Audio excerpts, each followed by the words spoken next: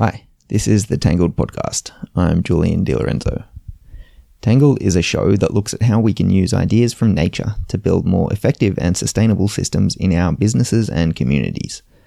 This episode features Dr. Brian von Herzen. Brian is the founder and executive director of the non-profit Climate Foundation, which is based in Massachusetts. Brian is an ocean scientist, an engineer, and an entrepreneur. He has spent decades doing academic research, working in Silicon Valley, and leading environmental projects around the world. His work focuses on attaining food security for the growing human population and ensuring the survival of the world's non-human ecosystems. From this understanding of how ecosystems cycle and recycle resources, Brian hopes to figure out ways to take excess carbon dioxide from the atmosphere and balance it back into the soils and deep oceans, thereby reducing global warming. In our conversation, Brian also talks about saving Greenland from permanently melting using his idea of a massive popsicle, reversing coral bleaching on the Great Barrier Reef, increasing the world's soil fertility with biochar, and why he hopes to see cows on beaches. Brian is an optimistic polymath, and his ability to come up with good ideas and then make them happen is beyond impressive. You can find out more about Brian's work at climatefoundation.org. And if you'd like links to any of the people, projects, or books we discuss, the show notes are at tangledpodcast.com. I have to apologize for the audio quality, but even still, I hope you enjoy the discussion I had with Dr. Brian von Herzen. I'll just start by saying I think it's rare to see someone who studies the effects of climate change and who is optimistic about the future. But you seem to be part of that small group. Maybe you could just start by describing the work you do and what you're hoping to achieve and why you are optimistic. Yes, thank you. At the Climate Foundation, we focus on really understanding the way nature provides nutrient value chains. And before man's intervention, these nutrient value chains can be thought of as the currency of a natural ecosystem. One set of organisms would develop nutrients either from inorganic materials, as plants do, or heterotrophically. And what they would do is provide those, develop those nutrients, build up their organisms, and then, of course, pass them on to the next trophic level. And by studying these nutrient value chains, we can understand how do ecosystems work, what is their medium of exchange, and what happens when man interferes, either with global warming or with other processes, perhaps by extraction of certain game species, and trying to understand how those work. So by studying these nutrient value chains, we can identify gaps in those value chains and see and look for opportunities to fill those gaps and enable nature to restore its efforts in doing what it's been doing for eons, and that is balancing carbon in the atmosphere, in the oceans, and in the soils.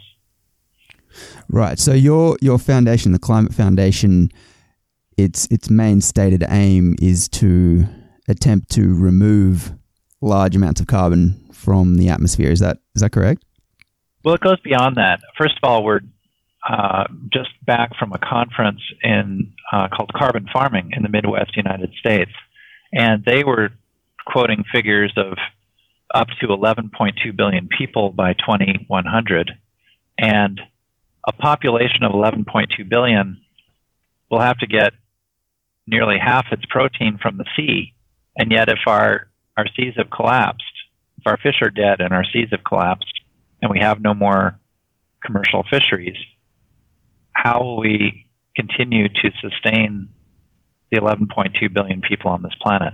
So we start with food security at the Climate Foundation, and we go beyond food security and beyond feeding 11 billion people to the question of how do we also provide enough food and sustenance for the ecosystems of the earth as well. And so that question of ecosystem survival in a warmer world is a central question for us. And then beyond that, we really want to understand not only ecosystem survival, But given these natural processes for cycling nutrients, for providing sustenance to humans and the 8 million species that can't vote, can we balance carbon from the atmosphere into the soils, into the middle and deep ocean, where it can remain for centuries and millennia and help us to balance the atmospheric carbon budget? Maybe that's a good spot to get you to just try to give a brief explanation of what marine permaculture is. Yes. Well, with marine permaculture, we recognize that in subtropical and tropical waters, like those off of Australia, the global warming has effectively decreased and shut down natural overturning circulation. And that shutdown of overturning circulation means there's less oxygen in the water, but it also means there are fewer nutrients available to the plants, the kelp forests and the plankton forests that make up the ocean plants and comprise and generate half the oxygen that we breathe. So if you take in a deep breath, half of that breath comes from the kelp forests and the plankton forests of the ocean. And the question we ask is, can we restore that overturning circulation, provide the nutrients that kelp forests and seaweed forests are used to, and cool off the mixed layer enough with the cool, deeper water to be able to prevent the coral bleaching from starting in portions of the Great Barrier Reef that are downstream from the marine permacultures. So effectively, it creates overturning circulation. It irrigates a square kilometer of kelp forest, and we create enough fish habitat to enable forage fish to begin to recover, because they need habitat at least as much as they need food in order to sustain themselves. Right, and when you're referring to overturning circulation, you're talking about bringing cold, nutrient-dense water up from the deep and dispersing it near the surface. Is that right? Yes, naturally, when wind blows off the coast of, let's say, Queensland or New South Wales, if it's a westerly wind, it actually causes wind shear on the surface of the water, which causes the surface waters to move away from Australia further to the east, and that opens space for deeper water to come up to the surface. This is natural overturning circulation caused by wind shear. And there are other types of it as well, in mesoscale eddies and other features on the ocean. So when the 93% of global warming goes into the ocean today, most of it disproportionately goes into the surface ocean, and that creates an energy barrier to that natural overturning circulation, such that the same amount of wind stress as we normally have is not sufficient to bring that higher nutrient water up to the surface and irrigate the kelp forests that need it so badly. Right, I understand, or at least understand more than I did. Okay, could you explain the pump system that you've developed for bringing the water up?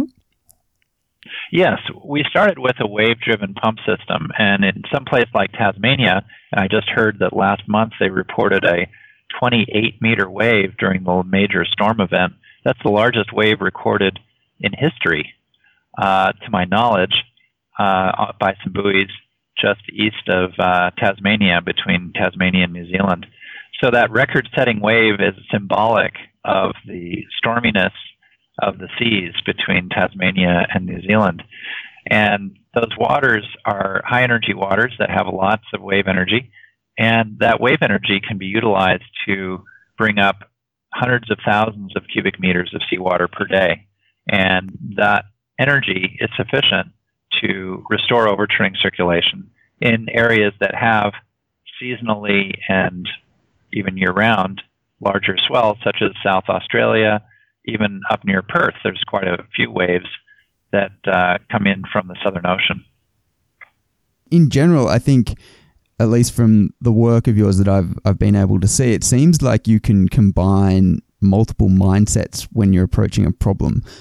What I mean by that is I think you can think of things through a theoretical scientific perspective as well as the practical engineering perspective. And then you also seem to be comfortable using entrepreneurial skills to make your ideas viable. I'm not sure if you'd characterize yourself that way, or how would you describe your process of coming up with ideas and then making them a reality? Well, yes, my background does reflect that broad experience. I grew up in Woods Hole. My father was an oceanographer, and so I grew up learning the basic science of oceanography, marine ecology, and really understanding the physical, chemical, and biological processes in the ocean. Then I got a degree in physics, and then at Caltech did my graduate work in planetary science and in engineering and applied sciences, and worked for 3 years with the observatory, Caltech Observatory in Hawaii, and developed instruments for helping scientific observations. And then over a period of around 3 decades, I worked in Silicon Valley in a more entrepreneurial context of developing entrepreneurial products for Silicon Valley. And in doing some of that work, we had the occasion to do some travel, and part of that travel was over Greenland, and we saw Greenland doubling its melting each year in an exponential way, to the point where in 2012, 97% of the surface of Greenland melted. And with that kind of staggering change going on, we realized that we needed to do something. And so we started to apply those basic science experiences and skills with applied technology development and, in fact, the entrepreneurial aspects of Silicon Valley, bringing them all together to effectively, enable transformative solutions that are actually economically sustainable.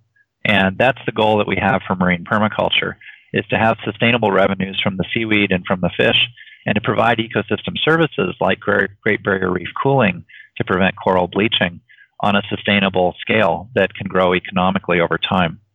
So it is a combination. We find that the greatest opportunities lie between disciplines, in this case between the entrepreneurial discipline of Silicon Valley entrepreneurialism to the basic science and understanding of where our ocean is and where our climate is going, and how we could use these challenges to present opportunities to address food security challenges of mankind, as well as ecosystem preservation and ultimately carbon balance.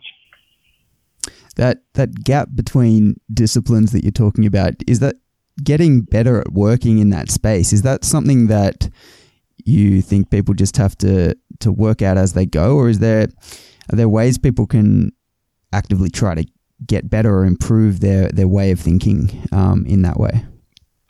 Well, I think gone are the days where we are in one field for our entire lifetimes. I think it's necessary for people to be much more agile in their thinking, because there's so many business disruptions. I mean, think of the self-driving car as an example. In a short decade, we're going to have most trucks being driven automatically. And what will all the truck drivers do unless they reinvent their careers? And from that perspective, we have to think of education as a lifelong activity, because we can expect career displacements on a broad scale. Our governments need to support citizens that choose to retool themselves and re-educate themselves in a new field. And I think it will become the norm to have 2 or 3 careers in one's lifetime in perhaps disparate fields, because the needs of the nation and the world change on an increasingly rapid timeline. So from that perspective, we've gone from basic research to applied science and directly to entrepreneurial projects. And that combination actually, I think, can be a strength. And being able to bring those capabilities to one of the biggest challenges that we have as people on this earth in this century, and that is balancing our carbon emissions and being able to reduce those emissions and then rebalance the carbon budget for our atmosphere. That's our biggest challenge and opportunity this century, and I think we need to bring to bear all of our skills and experience to enable that to happen. And I think there's been not enough discussion from technologists in the past on how we can do these objectives and these solutions in sustainable ways. You mentioned Greenland melting. Could you tell me about the idea or the concept you have for trying to refreeze the ice up there? Well, there has been some discussion with the Polar Arctic Group, and each winter it gets very cold up in the Arctic and around Greenland, and so we have a notion of a popsicle that we're just developing at the present time, and that's to use renewable energy to pump enough seawater up onto the surface that'll freeze very quickly on the surface of the ice and form a thicker and thicker popsicle, as it were, that might extend more than 100 meters below the surface and beyond the sea ice, and yet be a very solid mass of ice that would last the entire summer. So this is a beginning, let's call it a building block, that would provide ice that would last year-round. That's amazing. And so it seems like it will be a feasible project? Well, I think there's technical feasibility and there's economic feasibility. Right. And starting with the technical feasibility, we're exploring and investigating approaches that could use technologies similar to marine permaculture, where we have to pump large volumes of water to the surface. Similarly, we need to do that in the development of large ice popsicles, as it were, in the Arctic. And yet, that could be a building block to retaining much of the sea ice that we're losing today and keeping our albedo up so that all the heat of global warming can reflect back into space in the Arctic each summer, rather than being absorbed by the Arctic Ocean. That project particularly sounds amazing. I'm interested in the circular economy, or the ideas around the circular economy. I know you've got plans to, I suppose the marine permaculture definitely fits into that sort of framework, but you have other plans for circular economy projects. Could you tell me about those? Yes, there are ways to combine the marine permaculture approach of seaweed and fish with the normal inputs and outputs of cities on the coastline. So, for example, cities eat a lot of fish. Marine permaculture provides fish. That's a natural connection.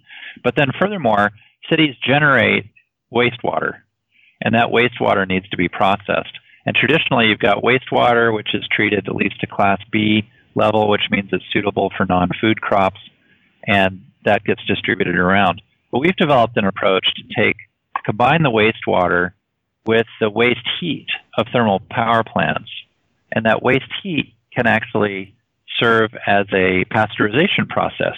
Much as you would pasteurize milk, for example, you could also pasteurize the wastewater given a sufficiently large waste heat source.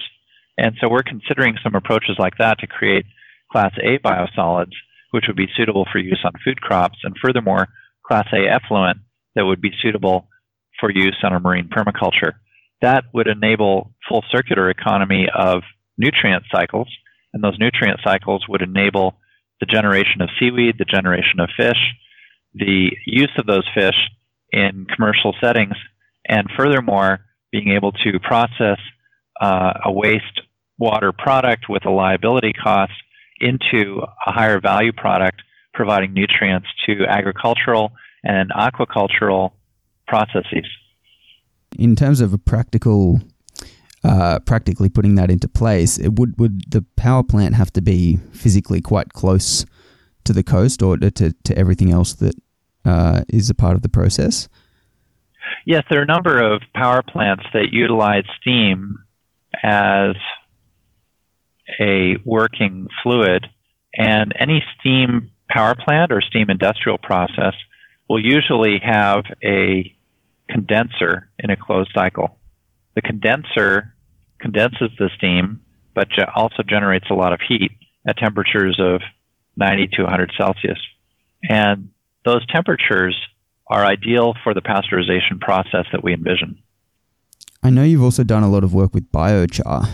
Can you explain what that is exactly and why it has the potential to help mitigate climate change? Yes, I was first introduced to biochar by Sir James Lovelock approximately a decade ago. And he wrote in The Vanishing Face of Gaia that biochar was one of the few technologies that could sustainably sequester gigatons of carbon dioxide in the soil year in and year out for decades to come. And I viewed that as a really interesting and useful positive outlier, a bright spot, as it were, that would enable us to potentially utilize agricultural residues, and instead of those residues rotting each year, they could be converted pyrolytically into char, which would leave some percentage of that carbon fixed in the soil for centuries, if not millennia. Sorry to interrupt. Just pyrolytically, does that mean involving fire? Yes. Well, pyrolytically is more specific. Pyrolysis is heating up of a material, let's say agricultural residue material, up to a high temperature in an atmosphere that's devoid of oxygen.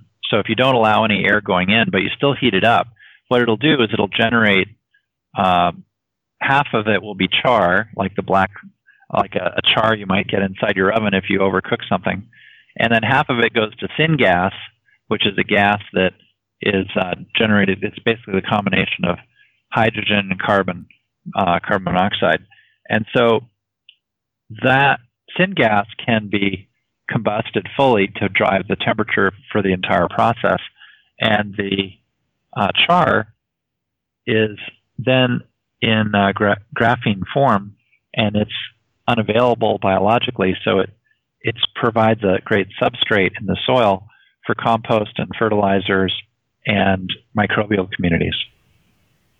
Amazing. And so you've developed a transportable biochar reactor. Is that what you would call it? Yes, we have. This biochar reactor can take waste material. It can take, for example, crop residues and convert those crop residues to char. And so instead of rotting, the biochar then becomes a substrate for composting. And the great thing about starting your compost with char is that it makes the compost more aerobic, which is exactly what's needed for the composting process. The compost itself inoculates the char with microbial communities, and over a period of weeks, that builds up. And by the time the composting is finished, it produces a substantially improved soil amendment that is able to retain the phosphate and the potassium, while at the same time enabling the microbial communities to render the soluble nitrate insoluble. And when it's insoluble, the rains will not wash the nitrate runoff into the waterways and the groundwater. Instead, the nitrate will be retained near the roots of plants, where it can do some good in fertilizing those plants and enabling those plants to thrive. Are these reactors on the market? Can people get their hands on them? We have developed a number of sizes of biochar reactor, and yes, we work ourselves and with partners to provide biochar reactors up to a container size that can process up to 5 tons an hour of input material and produce tons of char each day. Wow.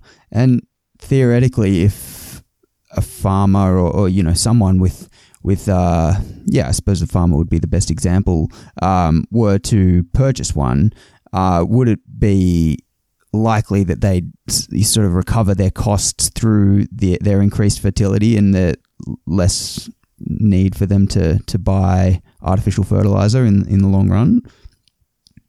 Yes, especially in the case of marginal soils where you're dealing with depleted soils that aren't particularly productive. In some cases, they may be saline soils, etc. The biochar amendment, in conjunction with compost and microbial communities, has the greatest effect on the smallest farms with the poorest soils and the least application of fertilizer. That's where we see double productivity in some regions with biochar amendments. As a general question, I'm curious how you manage your time. How do you decide which project you're going to sit down to on any given day? Well, we view this as all parts of the same challenge and opportunity, and that is, how do we restore life to the seas and life to soils? Because it's the living soils that build up the terra preta, the dark earth, that is so rich and abundant on the forest floor. And you see, for decades, we didn't understand that it's the living soil beneath the trees and plants that actually determine the productivity of the earth. And yet it's as if it's the 80% of the iceberg that's underwater. It's the 80% of the story of life that is beneath the surface of the soil. And that's what we need to understand. And so, in a real sense, whether it's by land or by sea, these understandings of life in the ocean and life in the soil are essential to keeping Mother Nature thriving in a increasingly disturbed world. So, from day to day, we find times, in fact, circular economies that involve seas and soils, since we find that we have to restore nutrient levels, we have to track the nutrient value chains, and oftentimes those go from the mountains to the sea and back again.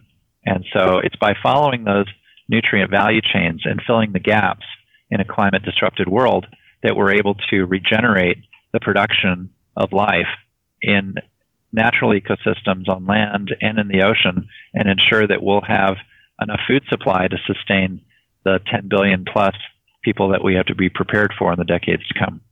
I heard you mention before the idea of positive outliers. Can you explain that idea and why they're important? Yes, one of my favorite stories is that after the Vietnam War, there were a lot of physicians going to Vietnam to try to address the challenge of starvation in the post-war environment. And it was a very dire situation with millions of children starving and starving to death from time to time. There were one or a few physicians who were looking for the exceptions, and they did find there were a few exceptions.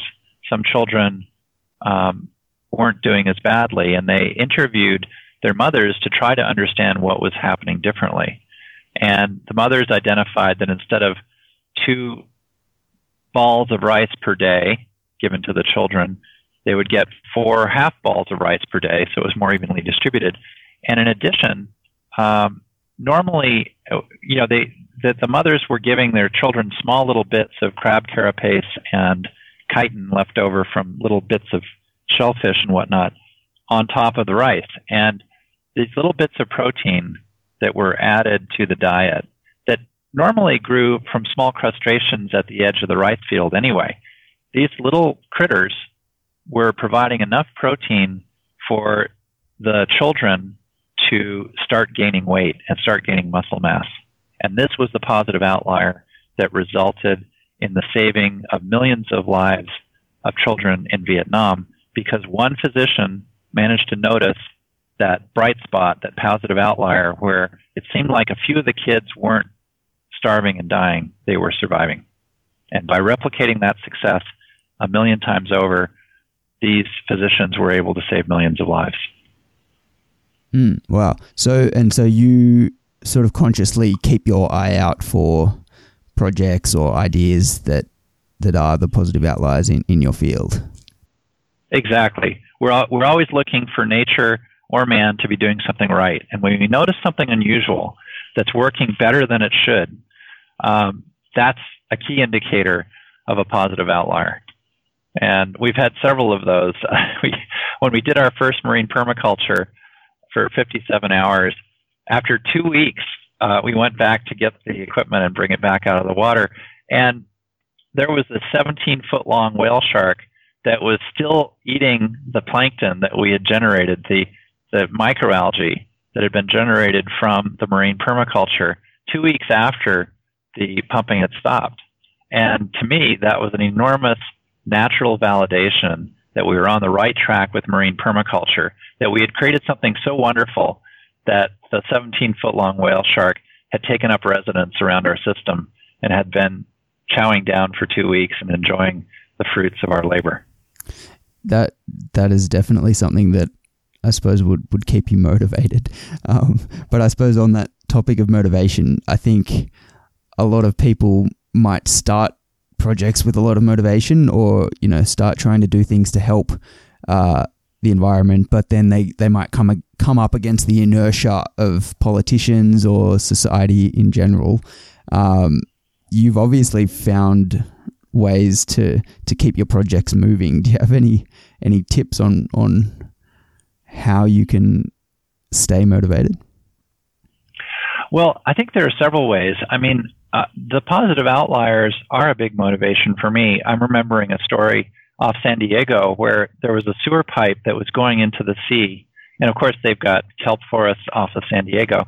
But it was very funny. There was this problem where I believe there was a break in the sewer pipeline, and that breakage had caused some leakage. And so it took some months for them to fix it. But in the intervening months, it was noticed that the kelp forest grew bountifully better near the sewage outfall leak than it did under other conditions in other places. And that's a very good indicator that the macronutrients, perhaps minus the pathogens, of the wastewater outfall was in fact a very positive factor to the thriving of the kelp. And we use that as a positive outlier to think about our circular value chains and circular economies that may be possible by tracking the nutrients from city to ocean and to seaweed and fish. So we see that as another positive outlier example that motivates us on an ongoing basis. And to that end, we're really appreciative of the support that we've gotten from organizations like the Australian Department of Foreign Affairs and Trade, which launched the Blue Economy Challenge in 2016 and provided us with the funds that we needed to develop the Phase 2 marine permaculture and deploy it this year in Indonesia to ensure food security for the nation of Indonesia. So sorry, did you say you have already deployed it in Indonesia now, or you're going to be this year later? We will be deploying it later this year in Indonesia, and that'll enable us to validate growing commercially relevant seaweeds better with a deeper water, as we have seen in the past with these other nutrient streams that have been available. Do you have any recommended books or other resources if people are interested in learning more about geoengineering or climate change solutions in general? Well, we like to frame this in terms of providing food security to the world and restoring ecosystems. And to that end, this is very much along the lines of Drawdown, which is a book by Paul Hawken that talks about 100 solutions balancing the ecosystems on our planet and drawing down carbon. And I'm very happy to say that not only marine permaculture, but also cows on a beach represent two of the up-and-coming ways of drawing down carbon on our planet that are showcased in Drawdown. And we view these as part of the regenerative economy. So the Commonwealth of Nations is using the Drawdown approaches as a blueprint for regenerating the economies of all 53 Commonwealth nations. And I would encourage all of us to find opportunities to come together and to look for the opportunities that can be developed locally to utilize Drawdown technologies to regenerate our economies, regenerate our ecosystems, and measure the carbon export that we can achieve using ecosystems on land and in the sea. And so with that approach, the Commonwealth represents more than 1 billion people and perhaps a third of all the land area. And it represents an enormous opportunity for us to, between the land area and the sea area, to be able to make a transformative difference and really set up a positive example for the entire world when it comes to approaches to sustainably living on our planet and paying it forward to the ecosystems that keep us alive. Just before, you mentioned two projects. You had said the kelp forest, and then did you also say the cows on a beach, or did I mishear you? Yes, the second approach, it turns out there are some red seaweeds that grow right off of the coast of Australia, Queensland, and New South Wales. These red seaweeds, called Asparagopsis, have been demonstrated by CSIRO to eliminate most of the enteric methane of ruminant livestock when provided at a 1% feed supplement level. So we're developing the seaweeds that can provide that nutrient supplement to cows, to cattle, to sheep, to goats, and eliminate most of the enteric methane emissions. And we see this as a big opportunity going forward because these domestic livestock represent 42% of all of the methane emissions that are caused by man. And so this opportunity to reduce that figure by a factor of 10 is very appealing and can have a transformative effect on the greenhouse gas emissions of each country. Amazing. So how far has that project progressed? So far, there have been trials in the test tube, so to speak, and then trials with a few test livestock in sheep and in cattle. And right now, we're beginning to discuss some larger trials with livestock and to actually move forward with a plan to scale it and to be able to grow large amounts of seaweed offshore that can address the need for livestock to supplement their diet with seaweed. They naturally eat seaweed on the beach. I've seen cows and sheep eating seaweed. In fact, there are deer in New Zealand that come down to the beach at night and eat seaweed off the shore. And that's well known because the hunters follow them and hunt them on the beach. So it's a well-known phenomenon.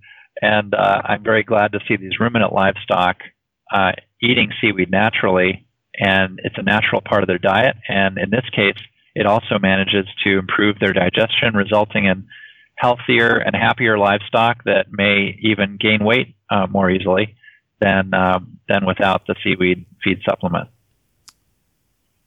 Yeah, again, that sounds like another amazing project. Is there anything? Thank you. Is there anything you've changed your mind about recently? Well, that's a good question. There are one or two things. Sea level change, the sea level rising, is a problem that's going to be with us for decades, if not centuries to come. And the Earth system is capable of 3-meter sea level rise in century timescales with carbon dioxide levels of 280 parts per million rather than 400 plus parts per million.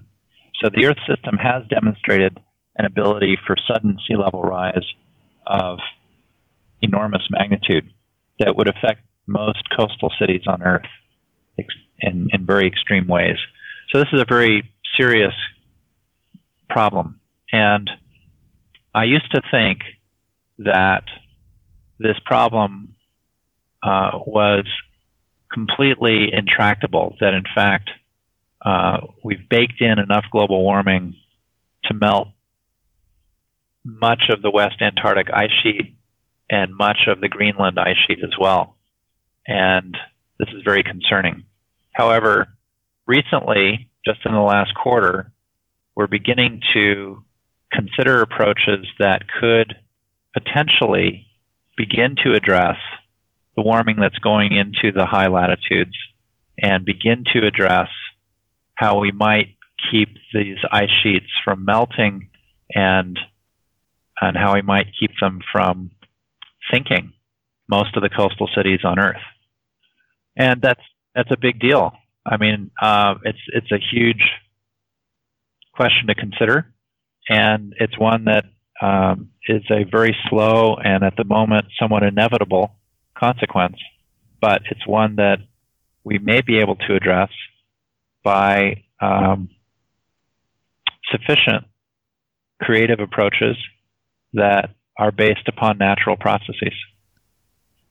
Again, good luck with continuing the development of all of those. This is slightly off topic, but I understand Richard Feynman was a mentor of yours while you were at Caltech. I've loved reading his books. I've learnt a lot from them. He seemed like a unique character. Do you have any specific memories of him or ways that he helped you as a younger scientist?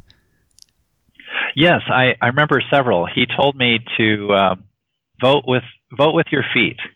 And what that meant was choose projects that had a special meaning to you. And for me, the work that we do with restoring nutrient value chains on land and in the sea has enormous meaning because it ensures potentially food security for billions of people. It ensures that we can keep our ecosystems alive. And, you know, if the 8 million species on this planet that can't vote could, I have to ask if they would vote us off the island. And what I would hope in return, rather, is for us to provide enough sustenance to keep those 8 million species alive, as well as keeping ourselves alive. And that's a big opportunity. And if we can balance carbon at the same time and erase our carbon footprints that we've expended over the last century or two, that would be even better. So I see this vote with your feet as being essential. Another one of his favorite sayings was, there's plenty of room at the bottom. And in this case, I think of it in the context of middle and deep ocean containing 55 times more carbon dioxide than the entire atmosphere of the Earth. And there is room for plenty more. It's a matter of enabling the biological pump of the ocean to naturally remove carbon from the surface ocean, the photosphere where 99% of life lives, and to remove it from that surface into the middle and deep ocean where there's plenty of room for more. And I think that's an essential context for us to think in terms of as well. And the same would apply to soils, where there's an enormous capacity for storing carbon in soils as well. So those come to mind offhand. I loved the way Dick Feynman presented his research and his teaching. He was inevitably enthusiastic on the tip of his toes. He was excited, and he imparted that excitement to others to the point where they felt as though they could master the principles as Feynman had. And this intuitive leap that was frequently represented by diagrams and illustrations and stories, that's some of the best teaching that I've experienced, and really appreciated that about Dick Feynman. I think that's probably a good place to wrap up. I feel almost guilty taking your time away from everything else that you've got to spend your time on. So Brian von Herzen, thank you very much again for chatting. My pleasure, Julian. Okay, thanks for listening. You can find show notes with links to all the people, projects, and books that were mentioned in the conversation by going to tangledpodcast.com. If you have feedback, let me know on Twitter. I'm at Julio_. That's HOOLIO_. If you liked the show, please share it and subscribe to Tangled in whichever podcast app you use. You could also rate the show in iTunes, which would be a huge help. And finally, you can sign up to my email newsletter. I'll let you know when new podcast episodes are released, and I'll send you a monthly list of good books, articles, and other podcasts to read and listen to. You can sign up at tangledpodcast.com. Thanks again for listening. I'll speak to you next time.